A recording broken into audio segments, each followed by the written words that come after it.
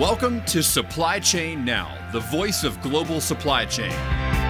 Supply Chain Now focuses on the best in the business for our worldwide audience, the people, the technologies, the best practices, and today's critical issues, the challenges and opportunities. Stay tuned to hear from those making global business happen right here on Supply Chain Now. Kevin, good afternoon. How you doing, sir? Hey, afternoon. It's Thursday. I got one more day for this week. I tell you, it's been one of those 10-day weeks. How about you? About the same. Same here. But a great week. Kevin. Great to see you. And I love those new glasses, my friend. Thank you. iBobs. Yeah, that did me well. This is I use these. This is part of my wardrobe for my television show a couple of weeks ago. Love it. I love it. And nice jacket too. But hey, your look is almost as nice as our guests we're going to have here today. So what's today's show part of? Well, actually, today we're going to talk about digital transformation. Imagine that. How supply chain is really being transformed by technology. So Dan is really a leader. He has his pulse on how organizations are driving change and capitalizing on these massive opportunities.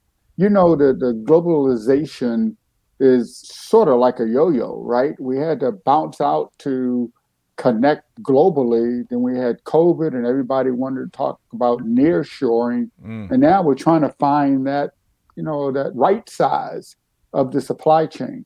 That's right. So I think Dan and Esker is going to have a lot of good things to say. Agreed. And Dan is rocketing up the charts in terms of number of appearances here. He's going to be vying for that World Championship belt soon. I think this is his fourth appearance, which we love. We've really enjoyed, like Kevin and I, he's also a fellow veteran. So he's made an appearance on Veteran Voices, and this is his third appearance here on Supply Chain Now. So Dan Reeve with Esker, he's going to be sharing a variety of market updates, observations, challenges, best practices, all kind of tie back to what Kevin shared, digital transformation, especially in supply chain. And better yet, Dan's going to be offering practical advice on how to get started, those critical early steps. So we got a bunch of folks tuned in. Kevin, we're going to say hello to everybody in just a moment, including Tony Sciarotto, who's listening to us on the road to Asheville, North Carolina. What a wonderful town that is. But we got to make a few announcements before we bring in the heavy hitter, Dan Reeve, right?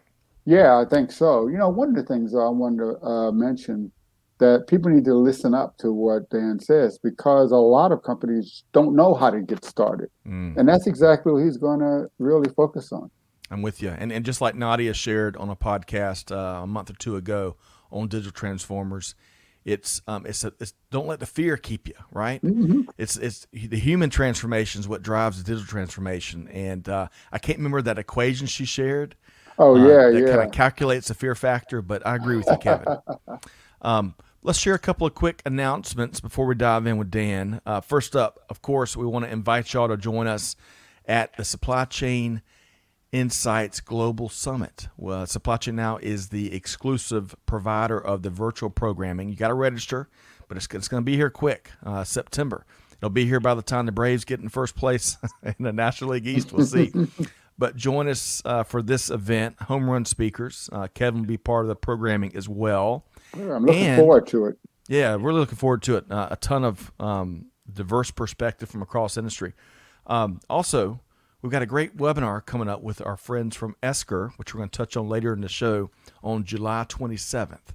So you'll hear from Dr. Swink with Texas Christian University and Dan's colleague, Nick Carpenter, on just what Kevin said. You got to listen to Kevin, how digital transformation accelerates and strengthens your supply chain. So a timely message there. And, Kevin, we had a great, webinar. Everybody's got webinar fatigue these days because there's thousands of them. But when you get a really good one and it's really offering up honest, genuine perspective, it's home run stuff. We had our friends from Ping, the golf club company, joined us on a webinar earlier this week. And just really quick, golf club demand has just skyrocketed throughout the pandemic because you can do that while socially distancing. And it's really kind of hard to practice those drives in your living room, That's right. Well, it's hard everywhere for some of us, Kevin. But it's got a really neat insider's look on how they are transforming their supply chain. So y'all check that recording. It'll be available soon, but don't miss the July 27th webinar with our friends from Esker and Texas Christian University. Hey, really quick, Kevin, you ready to say hello to a few folks? Yeah, absolutely. It looks like a crowd out there today. I'll tell you what, we've got the one and only David with us, David Kozan from Canada. I always forget about what part of Canada you're in, David, but great to have you here. Anna Mary, who is in Atlanta, is with us here today, a fellow supply chain practitioner. Hello, Anna Mary. Praveen is tuned in via LinkedIn. Praveen, welcome back. Tell us where you're dialed in from, what part of the globe. Now, you know, Kevin, we can't do a live stream without Peter Bollet all night and all day, right? Is he still on the payroll? I was wondering. Hi, Peter, what's up? The check's always in the mail, but Peter, I love some of his on the Tequila Sunrise live stream yesterday. We had some great T-shirt isms, and Peter always helps us capture those. Tony Shirota, the fearless leader of the Reverse Logistics Association, as I mentioned, listening as he is on the road to Asheville, I think enjoying his soon-to-be vacation. Maria is back with us, Kevin. I can't remember if you were with me. So it's probably, Kevin, I think it's about midnight in the Philippines right now, if I'm not mistaken. So, Maria, up late making it happen. Welcome, and we look forward to hearing your take here today. You know, I'll tell you, I lived 2 years there in the Philippines at the QB Point Naval Air Station. I was stationed there. So, Olongapo and Manila and Cebu and Baguio. Wow. I love the Philippines. Well, we're gonna have to dive into that in a future Veteran Voices episode, Kevin. You got some stories to tell. Gary Smith is with us from Long Island. Gary, hope this finds you well. We got to get you back on This Week in Business History. Clay Phillips, of course. Clay and Amanda and Natalie are all behind the scenes helping to make the production happen. So welcome. And Clay, how about them Hawks?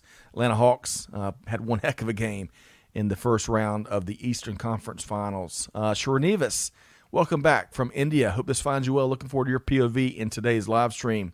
Dr. Vias is back with us. It's been a little while, and he is dialed in via LinkedIn from Bangalore, India. Great to see you here. And Brandy, hello. And then Memory. Hey, Memory. I had a long conversation with Memory after the show earlier this week. I hope I was able to gift you the information you needed, Memory. Always there for you. Y'all were talking about the cattle supply chain and some new blockchain applications there. It's really cool. But Memory, I tell you, your ears have had to be burning because with our new supply chain chow, we were really looking forward to getting your culinary input from all of your culinary pursuits. So your Memory's in demand, by the way, Kevin. Memory's in demand. So we'll see. Never forget Memory, right? That's right. Oh, boy. Well, hey, let's welcome in, Kevin, if you're ready, and hello to everybody. I think we hit just about everybody there. We're looking forward to y'all's POV here today. But, Kevin, want to welcome in who's become a good friend of the show and always has fresh perspective to share on each of his appearances. Are we ready to introduce our guest today? All right. Let's do it. So we want to welcome in Dan Reeve, Director of Sales and Business Development with Esker. Hey, Dan. Good afternoon. How you doing, sir? Hey, Dan. Hey, guys. Great to be back on the show. But, gee, with that big up, I've almost got stage fright. You set me up so big. Well, hey, with you and Kevin, we can probably solve just about any problem we need over the next hour. So, but we enjoy your appearances. We enjoy your fresh, genuine take, and looking forward to diving in and kind of getting the latest here today. I want to say a couple other folks tuned in. We got Rama. We have Rhonda. Dr. Bempinza Zimmerman is back with us. Jose Montoya also. He's tuned in via Southern California. So great to have you here today. Okay, right. So Dan is bringing in a global audience, right? Yes, he is, and we're going to give you more stage fright, Dan. That's right, all good. I was chuckling because last night I was in a Dick's Sporting Goods, and it looked like the old Mother Hubbard story. Sorry, Dick's, but I was in there. hardly anything in the store, there. And all I wanted was a little golf club for my daughter. Couldn't find it.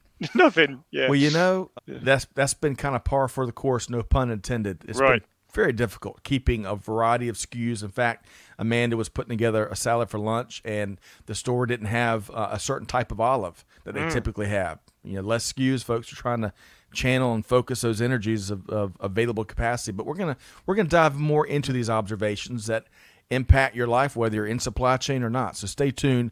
But before we do, there's a problem there.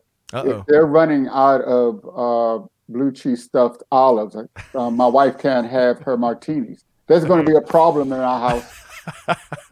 Kevin, I'm a big fan of the same olives. Blue cheese olives were a match made in heaven. All right, so we're going to warm up the conversation here today. We'll save the food talk probably for a little bit later because you're all making me hungry. But so here's a little note that most folks may not know. So all three of us have served in the military. Kevin was a naval aviator, and that came up in our planning call a month or so ago. And it came to find out that Dan and I both, and Kevin is too, but we're big military aviation. I'll admit I'm a nerd when it comes. I was in the Air Force. I love the F-16 and the F-15 in particular, and many other aircraft. And Dan shared his passion for military. In fact, he's got a neat little story from when he was a kid. He almost kicked off an ejection seat being in the plane. But let's Dan, elaborate more on your passion for aircraft and tell us your favorite one. Well, yeah, that in the background is a Seppercat Jaguar. The French, the Brits, the Indians used them. My dad worked on them before he moved to the Tornado. And I tried to pull the ejection seat and the pen was in. But then the supply chain officer pulled me out and shouted at me and my dad. And so I wasn't allowed to sit in there while they worked on the aircraft again. But I particularly like the SR-71 Blackbird. Growing up in England, in Norwich, Norfolk, only about half an hour, 45-minute drive to Mildenhall. And so Mildenhall, you've got Lakenheath, and I always enjoyed seeing the Blackbird because one, huge jet, fast, but so loud, and just it felt like it was cooking your insides when it flew past you. Everything was rumbling, and even as a kid, you knew it was like, wow, this is special. And it wasn't just the fact that I was on an American airbase. When you drive onto an American airbase in England, what happens is suddenly the world transforms. Cars are on the wrong side of the road. You got American fire hydrants, American-style buildings, the biggest and best burgers and fries and food, and you're like, wow, I'm in America. It's amazing how it transforms. So, and then you get to see the Blackbird. So that was always a highlight for me. Yeah. Yeah, I'll tell you.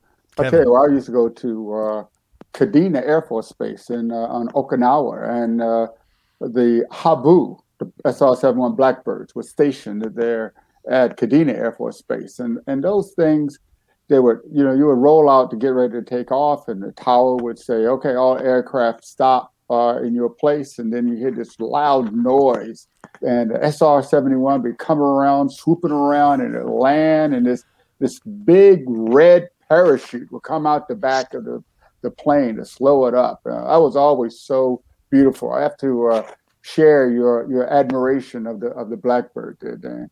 I'm with you. A fascinating aircraft. And Kevin, really touch on really quick before we move to the next question for Dan, what you flew in the Navy. Yeah, so I was, most of my time was in E-2C Hawkeyes, the airborne early warning, command and control, the one with the big dome on top, right? And I also flew the COD, Carrier On Board Delivery, the C-2A Greyhound. So, but I was also an LSO in the Navy. So I have time in a lot of different aircraft, S-3s, the F-14. My first trap actually was in an F-4 Phantom. And I've flown A-6s and A-7s, some of these old airplanes that, I'm showing my age, but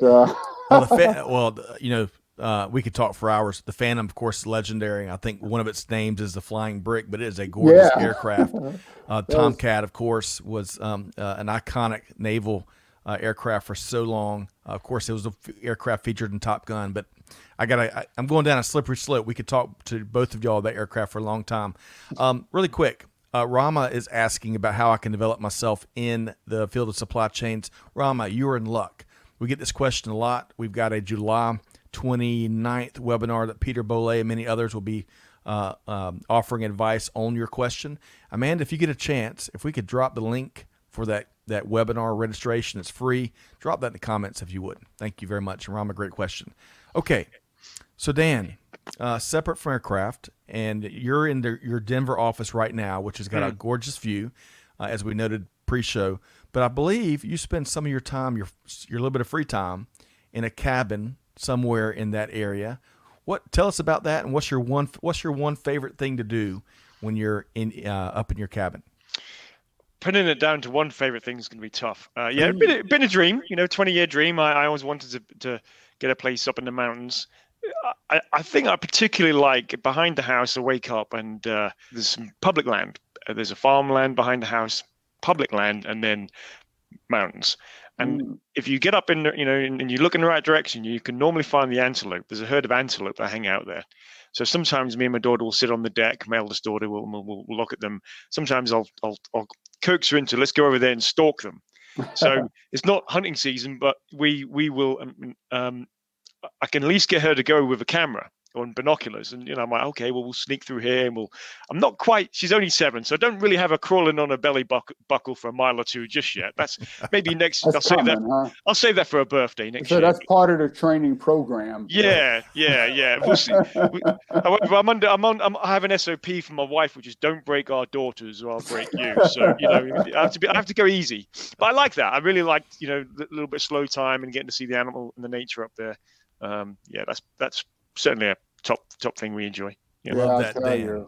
I spent some time up there in the winter, and it gets so quiet there in the snow, and seeing animals, act like they ignore you sometimes. Right. You're just not a threat. They're not used to it. But right. Kevin, as much as we'd love to talk about aircraft and cabin life and certainly wildlife, we got to get some work done today, right? Oh, well, shucks. Okay. so where I say I was wondering, Dan, can you maybe give us a general market update? What's going on in the marketplace when it comes to a supply chain? Maybe what I'll do is I'm going to use that cabin up there in Granby as an example, because all around it, it's and many of us have seen this. House prices are on fire. Lots of new builds, lots of renovations, lots of additions. I think what happened is when COVID came along, a lot of people paused their buying. Right. Many companies downsized their staff or put projects on hold. We come out of it.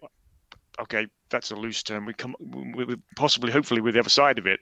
There's all this pent up demand. I think a lot of folks perhaps have said, life's short. I'm going to do that vacation. I'm going to invest in the property. We can't go anywhere. And up there in Granby, you can't get a plumber.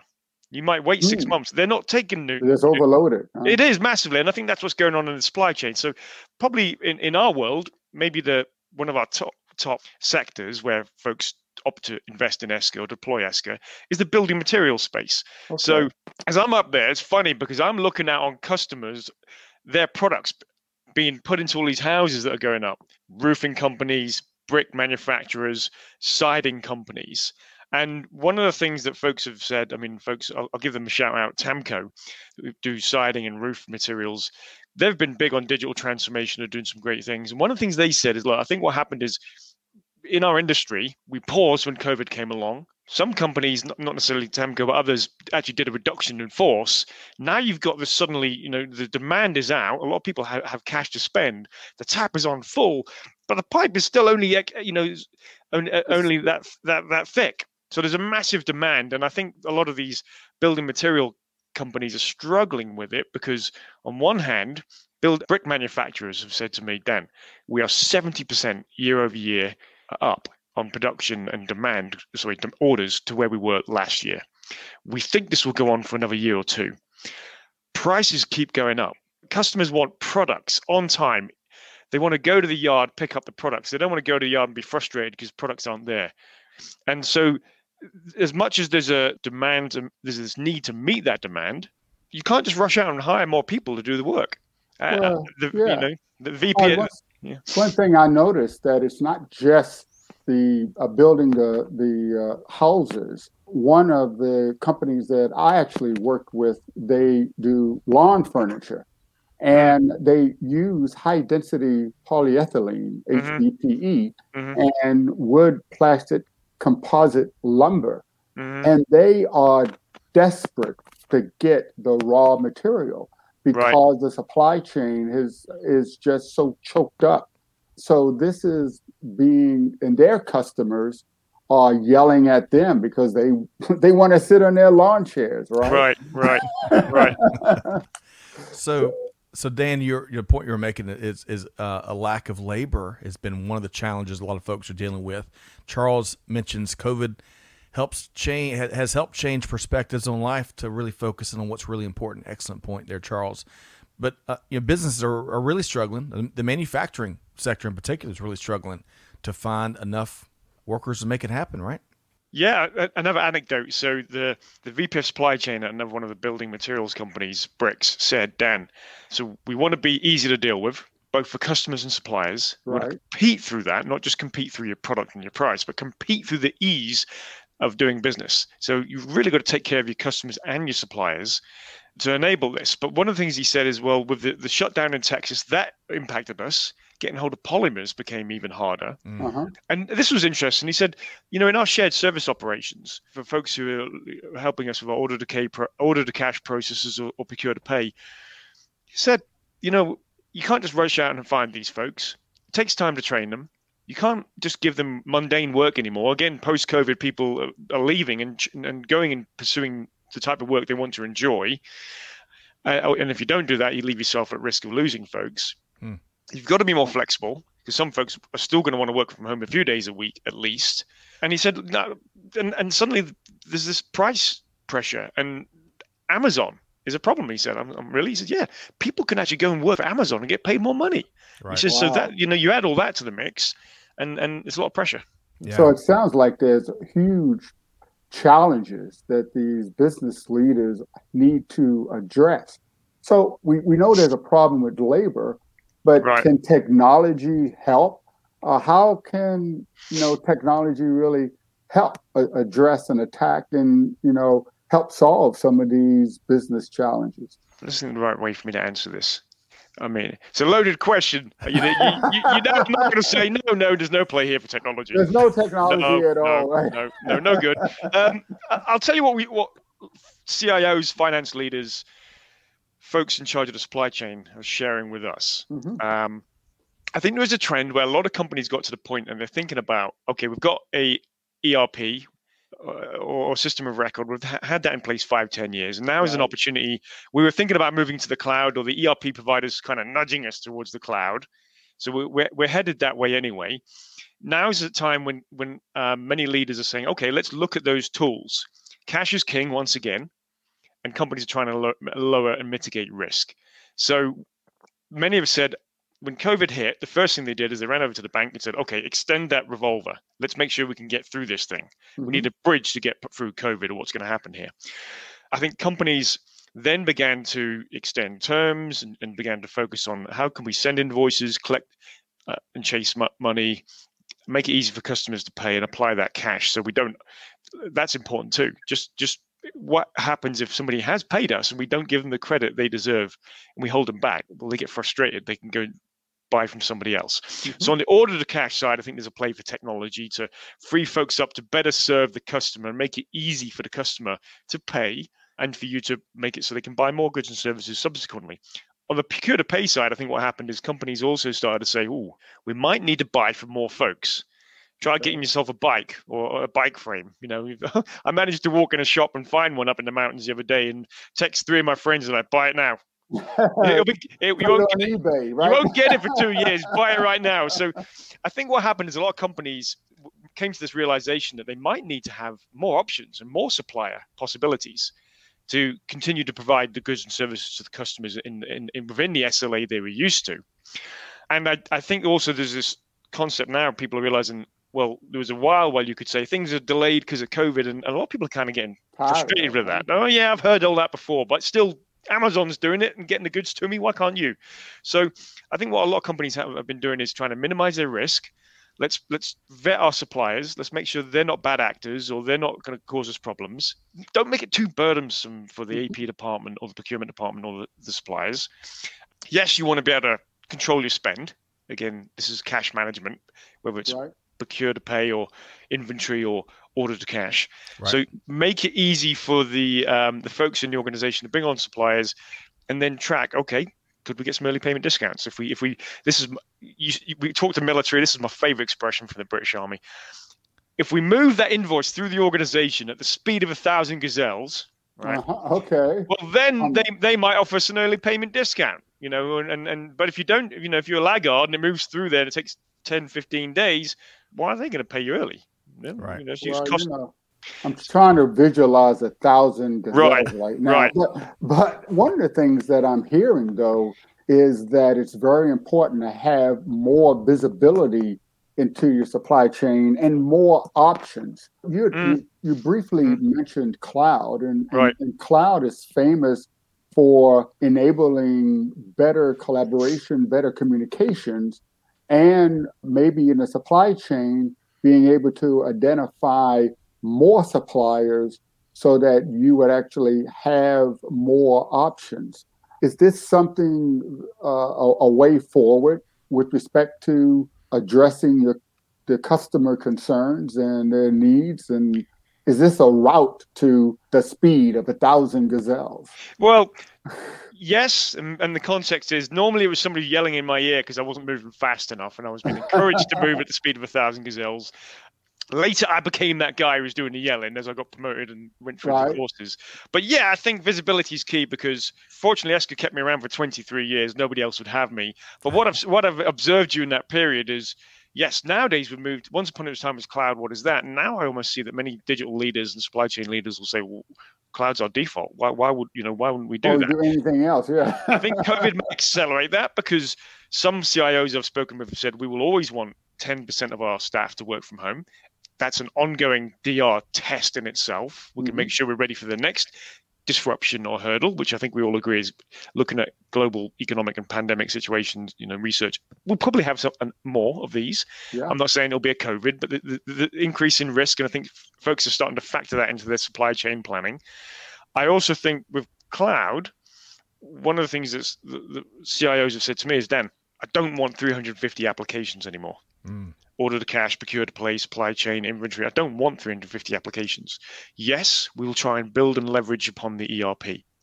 But many are saying we will use best of breed tools for order to cash and procure to pay that almost accelerate, leverage the ERP, make the ERP look even better. And so cloud, what folks are saying, where we have cloud options and these different order to cash, procure to pay operations, and that data can be shared and it's secure in a cloud model. Right. Great. We can stand it up quicker. We're not having to sort of maintain and build that code. We don't want to do that anymore. And I think visibility is also key nowadays. As one of the things I think we're going to see, or we've started to see already, is mergers and acquisitions. Because for some companies, this is a big opportunity, to go and buy companies, distressed companies or companies, So when these CFOs buy building material companies, for example, I'm going to stay on that track. I'm trying not to wander. Sure. Well, they're going to inherit new companies, new ERPs, new systems of record, and they're going to want visibility of what are we buying, who are the suppliers we deal with, who are our customers, how well are we doing with invoicing or our aging or collecting our money. And I'm trying to get that visibility across multiple shared services and ERPs and countries even. How do I do all that? Cloud-based cloud-based technology, not just ours, is a mechanism to make that a bit easier, which I think is what we heard reference somebody in a big company in Atlanta. They said the CEO wants to go from 5 billion to 10. Right. It actually becomes really important for us to have technology on the back end so that we have the money to do it, to go make these acquisitions, Dan. But we've got to make it easy to go and buy these companies and then have the supply chain and the finance tools. So it's actually not a huge effort to acquire these companies. I think what you're saying is that cloud sort of future-proofs your organization because it helps you deal with change, these mergers, these acquisitions, being able to change suppliers, being able to change delivery locations. So it's that dynamicism of the market that continually increases. And cloud services like those provided by Esker really enable companies to be more flexible and to be more dynamic in this dynamic environment where risk is, it's not if there would be risk, there's always going to be risk. But the question is, which risk are you having to deal with today? Right. And the other thing I heard there is, especially in this age, is a lot of deal making, right? Yeah. Transactional velocity, right? You want to make sure that you're making these big decisions and all the moving pieces that make up these big deals. So when you've got these platforms and these cloud-powered technologies, it adds velocity to these transactions in a meaningful way. I want to share a couple comments, and then we're going to circle back, Dan, to your perspective here. You got a lot of folks are commenting on what you've already shared. Let's see here. Let's start with going back to kind of labor. Pay is always going to be influential in the decision-making process when it comes to job opportunities. Excellent point there. Ryan Wilson, this might cover you up, and if it does, okay, it's not too bad. So Ryan shares a lot here. Going back, using your main industry example, right? Building, production, and supplying materials were redefined by COVID. You can't supply what you can't produce. If you can't get it from trade, nobody can get it. We often forget it's not just our companies and internal folks, it's everyone worldwide. He goes on to say, no plastic and stone means no toys, no building stone for construction, no water bottles for the gym. We have to be humble with the process at all levels, from senior production down to customer. It's hard. Excellent point. Excellent sentiment from Ryan. Anna Mary talks about the understaffed distribution centers that, of course, then result in lead time delays. David, welcome to the conversation. Let us know where you're tuned in from. Welcome here today via LinkedIn. Amanda, really liked your at the speed of 1,000 gazelles. Sounds very British. I could hear David Attenborough or saying that as you were sharing it, Dan. I can't mock his accent. I can't do it. Memory is talking about how they're seeing huge delays on delivery of compressor spares from Germany. Freight and shipping is ridiculous.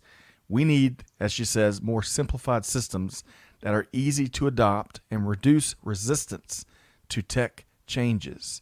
And then I'm gonna wrap with this question here that Charles is posing, and I'll start with Dan if you want to have a take on this. Charles says, how can we improve reliability and response time of data in the cloud for distribution type systems, local servers? Any commentary there, Dan?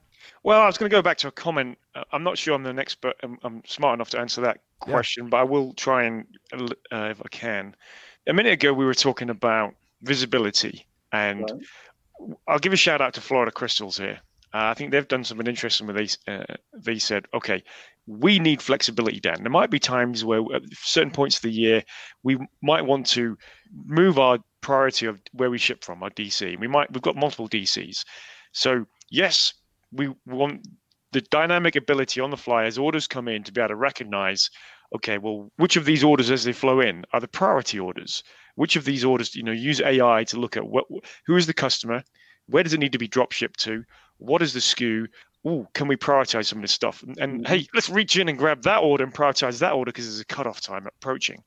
They took it a stage further and said, but Dan, we might want to put our own logic on top of that, not just to know if a particular SKU or priority is being ordered, but we might say for various different reasons, certain times of the year, we want to use this DC as the priority for 2 or 3 months. So we need that sort of, we need the AI to be able to capture the information, what's being ordered, the sense of demand, but we need flexibility to then say, okay, that's all good, but our priorities have changed. So they and others I've seen in that space have used that as a way of saying, great. There was another medical device company that was able to say, okay, well, if we do all this, well, guess what? Now we can take orders 1 hour later. And that might not sound a lot, but for the rep who's selling the medical device products or the building materials to be able to say, actually, we can get your order in, we can absorb that order and be a little bit easier than the guy down the street or the other lady down the street. That's competitive advantage, and I think that's the sort of thing that people are looking. Then on the back end, these supply chain leaders are saying, "Great, Dan, your job is to get me the demand. We've often optimized the ERP or the supply chain planning software, But the quicker you can get me the demand, even 1 day quicker is huge. Right. Because prices keep going up. Just get me the demand so we can know what to do with it. Right. One other thing he mentioned there, Kevin, I'd love to get your take, is, and I am no coder or technologist, but I tell you, I get plenty of AI-driven communication, and the inputs, folks they spend no time tweaking those inputs. And then what Dan mentioned there is how the situation changes. So I would assume it's really important to revisit the inputs that make up your AI-driven systems. Right. To retweak that, right? Yeah, well, one of the things that no one has said yet, but it's there in the conversation with respect to the Internet of Things. So how do you know if something is changing? There's a sensor out there that's giving you the data that drives the artificial intelligence. How do you know that if you're shipping something that the temperature is correct and it's not being spoiled? There's a sensor. That's an Internet of Things, right? What about the truck that's transferring or the container? There are sensors in those containers that tell you where the item is. Hey, there's like here in Washington, D.C., there was a truck hit a pedestrian bridge and cut off a major artery, Interstate 295. And every truck on that interstate is now slowed up or stopped. There's a sensor there.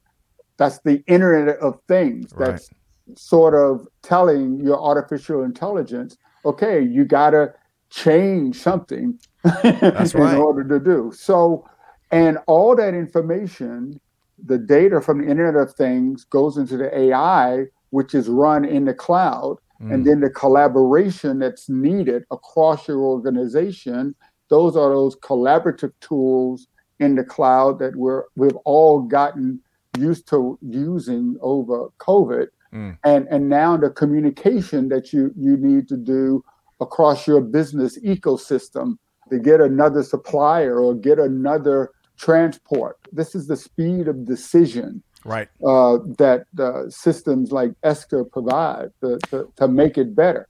So I appreciate you sharing that, Kevin. I think that visual landscape you painted from a technology standpoint is very helpful. Dan, I want to circle back on something, though, because if COVID, of the many lessons we've learned from this age of the pandemic, it is the immense value that supply chains have with their suppliers, right? And that really important trusting relationship, right? And hearing you kind of talk about some of these market observations and also hearing Kevin's input, I would assume that Esker helps strengthen those relationships between supply chain partners. Is that some of what you're seeing? Yeah, I think I'll go there. Then if you let me, I want to make a quick comment about cloud and benchmarking. Yeah. So I think there's value, and I remember being in front of one of the largest 10 companies in the US. I was in Kansas, and they were saying, well, we want to compete not just through the way we treat the customer. We want to compete through the way we treat the supplier. Easy to do business, pay them on time, alert them as to when they're going to get paid, give them early payment opportunities, or earn ourselves early payment discounts by being able to pay early. And then I think the other thing is, if there's a reason that invoices they send us can't be processed quickly or mapped into our ERP system, and by the way, we don't do the mapping, Dan, that's the sort of stuff we want you to do in the background.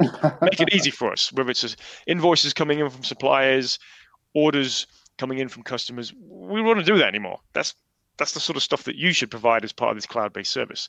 I think there's a trend to both compete through having these multiple supplier relationships and being able to really take care of the supplier and update the supplier. Hey, you don't need to keep calling me to find out when you're going to get paid. I'll let you know proactively. Yeah, you'll push out that information. Yeah, I'll push that information. I'll give you a portal, or push that information to your own portal. We'll do joined up business, So I think that's something that folks are asking for. If I go back to you were talking about cloud and the value of cloud. Yeah. Something you made me think of there, Kevin. One of the things I think people are interested in is there's all this data flowing through the cloud. Right. And one of the things I think finance leaders, digital leaders are asking for now is, okay, we know there's value in benchmarking. I mean, if you ask any C-level, do you folks feel you should benchmark? You're a peer, or you're a laggard. How are you doing according to Gartner or Hackett Group? Most will say, absolutely, I think there's value there. We should be doing that. The problem is it takes a lot of time. And then you need relationships, or you need to engage with an agency and say, I want to do benchmarking. I think one of the things that these cloud-based tools can do is sort of, they track how long it takes you to approve code invoices, pay invoices, how long it takes you to process an order, how well you're doing on orders, on time, in full. All these sort of processes are tracked. And so not only can technology say, these are where there's things you can do, your team, your sales team or your procurement team could call the supplier and say, if you make this tweak, I could pay you faster. Or Mr. Customer, Mrs. Customer, if you could just make this tweak or clean up this data, I could serve you faster. So that's bring those insights. I think digital leaders now, business and IT, they want those insights so they can go, oh, right, well, okay, how are we doing from a benchmark point of view? We're not doing very well. Oh, we're pretty good here. There's room for improvement here. But how do we actually sort of whittle that down? What are the incremental little things we can do?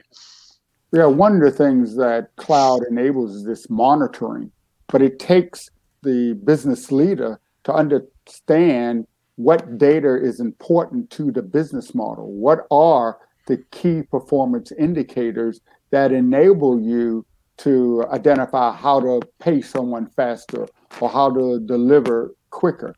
And that's why it's so critical for the IT leaders and the business leaders to operate hip to hip. I mean, the technology is not about technology. It's about the business model. So you have to be an expert in how to apply the technology to improve the specified key performance indicators. And I think that's critical. Excellent point. And every time I hear the phrase hip to hip, I think of the B-52s and their song Rome. What a great phrase there. I thought you were going to break out Love Shack then. What a great tune that is, So, all right. So we're finding more common consequences. Oh, that's right. So, Dan, what I want to do, we've got about 1:45 here. I want to talk more about where and how business leaders can get started on their digital transformation. They're already, believe it or not, organizations are already transforming. It's whether they're doing it deliberately or not, maybe. Right. But what would you suggest? How can business leaders get started? What are some initial steps? Yeah, I think one can be, okay, what's going well? I mean, I know all salespeople, everybody thinks salespeople are just trained to ask pain. But I think one of the things is, what's going well? What do you want to maintain? Okay, there's a certain way you operate, and you that's a competitive advantage to you. What do you want to maintain? What do you want to avoid? Well, we want to avoid our competitors taking over from us. Or maybe you say, if we go about this digital transformation in 6 or 12 months' time, how will we know that we achieved it? What will success look like? What will a supplier or customer say? How will success show up? And they'll be like, oh, it's easy to do business with you guys. We've noticed our orders come in and man, you guys deliver faster than anybody else. It's so easy to deal with you. We can chat with you offline or what's going on? So I think that's an approach where, Kevin, you said, don't get suckered into the technology just yet. Focus on, okay, ultimately at the 30,000 foot level, what are we trying to do? Now, anytime you can start talking about outcomes, great. Okay, we've got an idea what we want to do. What tools have we got already? Are these the right tools? What do these tools do for us? I think there's a big movement going on in our world. It's like somebody took. Obviously, I like this. I was a combat engineer and I made a lot of bangs. They were great. They were big bangs. Everybody loves my bonfires because they're normally pretty big. But anyway, COVID was like somebody took a big can of gasoline and just threw it on the fire. In our world, not just for ESCO, but through our peers as well. COVID exposed those broken processes.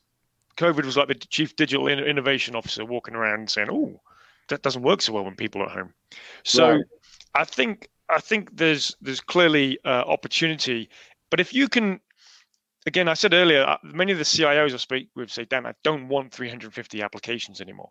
So if you can think about outcomes, but go and talk to other departments, and other departments are like, "Oh, that platform could help us both in supply chain, treasury, payables, receivables." If you can get a couple of departments to say, "Oh, that would actually help us too," I think it's a lot easier then to go, because now you're not trying to push yet another tool on the enterprise architects or the CIO. So that's some of the things that I see companies doing. And also, I've got to give a shout out to TAMCO again. Yeah. One of the things the lady there, who's a rock star, said to me is, if you can do one project with digital transformation, sometimes that catches the eyes of the rest of the organization. People start to believe, we can do this, So you almost have to sell it to your organization that change is possible, and these benefits are good for the employees. I saw that at Alair, now part of Abbott, with originally I think in their order management project, the users were a bit resistant, but then after the project, and the users are getting more time to go and be loaned out to other departments, even supply chain or IT, or they're getting more time and they're actually getting career development and planning. Well, when people see that, or that's shared across the organization, I think then you're more likely to get, this digital transformation is not just going to eliminate my job. There's actually something I get to do better. That's got to be sold. That's got to be somebody's got to articulate that it's not just a threat. Gotcha. Yeah, I think it's just, unfortunately, it's human nature to be afraid of change. They like things to be just the way it is. And digital transformation is change. But you have to somehow make people comfortable with change. And when others see that change actually brings a reward, brings value, and it's not that hard, it's not that scary, right? Then people really jump into it. Excellent point. Hey, really quick to clarify. So Dan, the TAMCO that you've referenced a couple of times, seems like they run a great business. That is TAMCO with a K as in Kevin, right? TAMKO. Is that right? Yeah. I've got to give them a shout because I think they're a really forward-looking organization, do really, really, really, really good things, and yeah. Awesome. And folks, y'all can learn more at TAMCO, TAMKO.com. I want to reference Charles' comment here because he comments on something you shared. He says digital transformation in reverse logistics started in the early 90s at Walmart. Digital transformation needs to be continually defined, to your point, Dan. Excellent point. Rhonda was a big fan of what she says. Kevin Jackson, vivid picture and relatable case you made for how technology can be a powerful force for safety reasons. Great point. Thank you, Rhonda. Memory says marketing change externally as well as internally. She likes that. Big fan there. Brandy says, I was taught that I can define that pit of the stomach feeling as fear or excitement. That's an important distinction. Assume it's excitement, right? You got to assume it's excitement. That's right. And move forward. Okay, so as we start to bring things to a close here, I want to touch on this great webinar. Well, first off, before we talk webinar, let's just make sure, in a very small nutshell, Dan, let's just clarify what Esker does and how Esker can help. So in a 30-second soundbite, what does Esker do exactly? Well, when folks ask this question, I like to say finance leaders, supply chain leaders, payables, order to cash, customer service folks will turn to us because they want to free their staff up to be rock stars.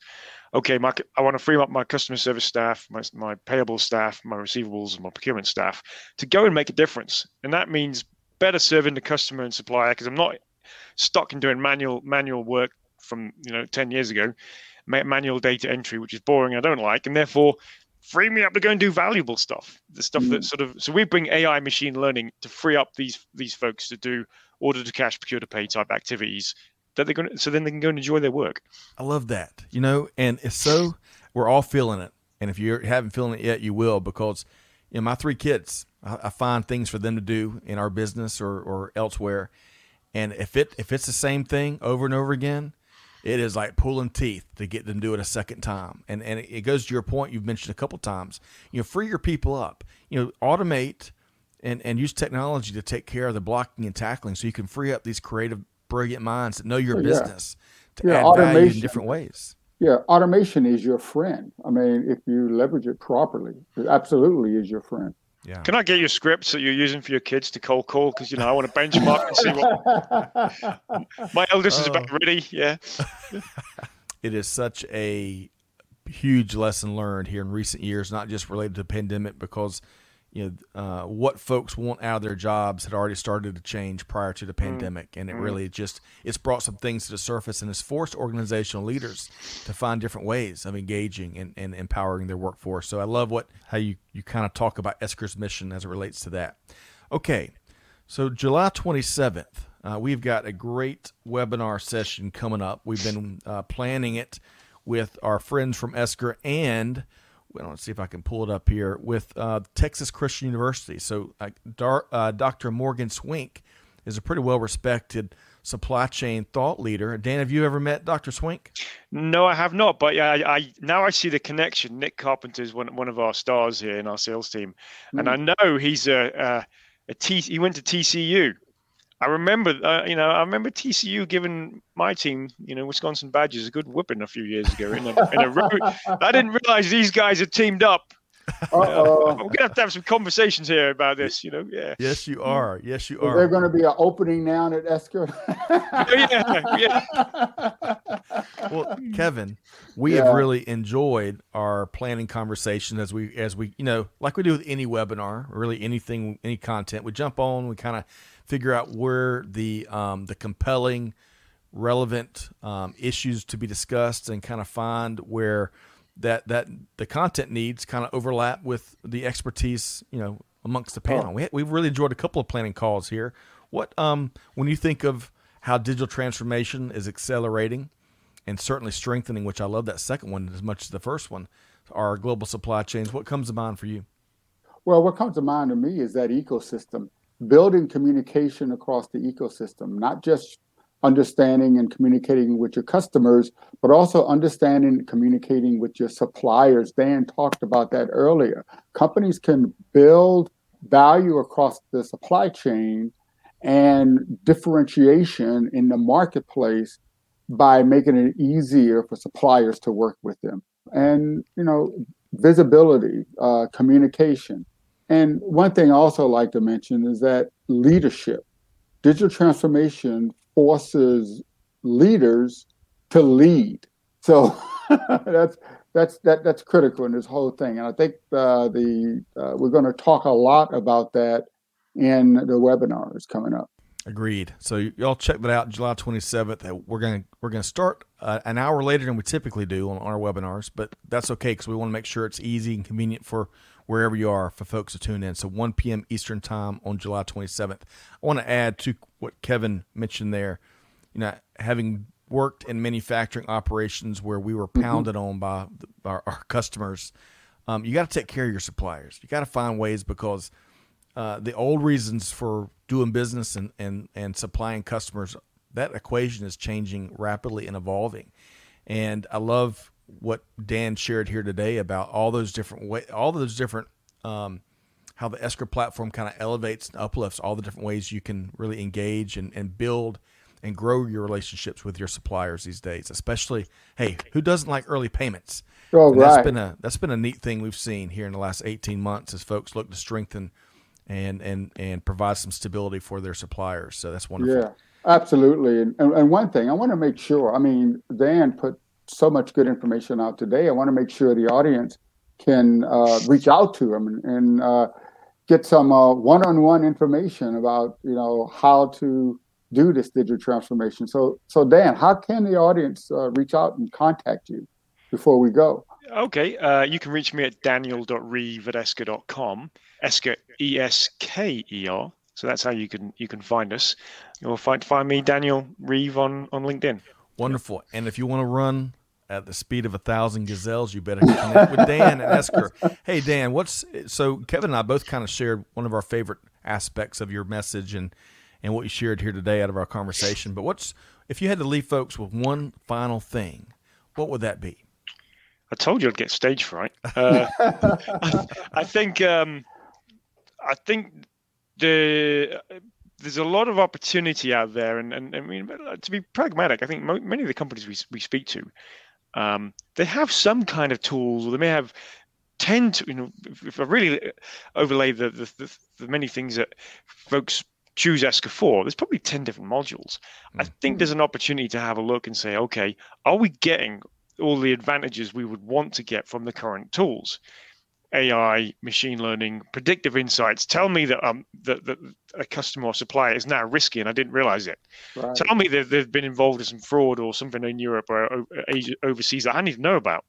Bring me that awareness. So I think there's an increasing trend where folks can just take a look, take a look and benchmark and say, have what you've got. Is it enough? Is it serving you, or should you be thinking about, well, okay, I can get more advantages for the future, and this would help the customer or the supplier. I love that, and I love how you said, hey, you got to start with identifying what's working really well, right? That's a great counterintuitive question to be asking. But Dan, really I enjoyed all that you shared in your latest appearance with us here. This time on Digital Transformers on Supply Chain Now. Thank you. Yes, that was wonderful. Yeah, and folks, make sure you connect with Dan. I think we made it easy by putting his LinkedIn profile in the show notes, so you're one click away from connecting with Dan, all the cool things that he and Esker are doing. And they churn out a bunch of content too, from podcasts to white papers to other things, so you'll check them out at esker.com. Dan, always a pleasure. Big thanks for joining us here today, and we'll bring you back really soon. Yeah, thanks very much, guys. Always enjoyed it, and you're right, we could talk for many hours, so yeah, really enjoyed it. Thanks. We're going to have you back to talk military aviation on Veteran Voices. So we need a day. Soon. We need a day for that. Whole day. A day and a few beers. Yeah. Thanks so much, Dan. All right. Cheers. Thanks. Bye. All right, man. I tell you, we got our money's worth today. You spend an hour with Dan, you're going to get up to speed and then some, aren't you, Kevin? Oh, yeah, absolutely. We didn't need to swoosh them out at the speed of 1,000 gazelles, though. I was having a great time. I'm going to remember that, though. Speed of 1,000 gazelles. I love it. I'll share a couple of quick comments, and then we're going to call it a wrap. So, Aodije, I may have gotten that wrong. I apologize. But he says control measures need to be put in place. Probably going back to the warehouse that Charles was referencing. If we can identify the issues and take it as feedback, we can design a solution to resolve and make sure that solution suits the supply chain needs. Excellent point there. Yeah. Charles says, hey, do good every day. That's a great message to keep in mind. And Maria, appreciate your feedback. I know you were asking about AI. Hey, I would encourage you, Maria, and anyone else that wants to talk anything related to digital transformation to connect with Kevin after today's show. I think we were talking at the beginning of the show or talking in the pre-show about how Kevin and Memory had connected to talk about that article you'd shared on the Buzz earlier this week. So, Kevin, you're open for... Oh, yeah, I'm open up. Just contact me, Kevin Jackson on Kevin_Jackson on Twitter, or Kevin Jackson on LinkedIn, or just go to Supply Chain Now, supplychainnow.com. It's just that easy. And I think the latest podcast episode of Digital Transformers is going to be published next week, where you're interviewing... targeting Monday, yeah. So is Praveen Rao from IBM. He leads the blockchain initiatives. He's general manager of some of the blockchain initiatives over there at IBM. Wonderful. So that was a wonderful discussion. If you're really interested in learning how to leverage blockchain for your digital transformation, you need to look at that. But before we break, also I wanted to in a comment, I saw Brandy. She said, "Yes, don't forget your internal customers too," because that's on me, because I talked about the end customers and suppliers, and I forgot to talk about how important communication between internal customers are. So thank you, Brandy, for highlighting that. Yeah, it's a good call out. Great call out. Also, Mervin says, it depends from industry to industry, and whether they are incumbents or entrants also matters when you enter the realm of visibility solutions, providing a single live platform for end-to-end supply chains. Mervin, we're going to have to dive in deeper into that commentary on the next show. But all right, so folks, be sure to check out July 27th, the webinar. Be sure to register. It's free to register. Join me and Kevin and Nick and Dr. Swink. For Dan's sake, we won't talk too much about the TCU football team. But hey, the Badgers, the Badgers aren't too bad either. Wisconsin's had quite a team the last 15 years. I think we better wrap the Amanda is be yelling in the background. So on that note, we probably should try to sign out and ask our audience to check out a wide variety of industry thought leadership at supplychainnow.com. and for them to find us and subscribe to wherever they get their podcast from. So unless you have something else to say there, Scott, Same I'd like challenge. Same challenge every day, Kevin. Do good, give forward, and be the change. Be like Kevin Jackson, Kevin L. Jackson. And on that note, Kevin, you always wish people a transformational future. I love that, though. Yeah. So on behalf of the entire team here at Supply Chain Now, this is Kevin Jackson and Scott Luton wishing all of our listeners a bright and transformational future. We'll see you next time on Digital Transformers. Thank you. Thanks, everybody. Thanks for being a part of our Supply Chain Now community. Check out all of our programming at supplychainnow.com and make sure you subscribe to Supply Chain Now anywhere you listen to podcasts. And follow us on Facebook, LinkedIn, Twitter, and Instagram. See you next time on Supply Chain Now.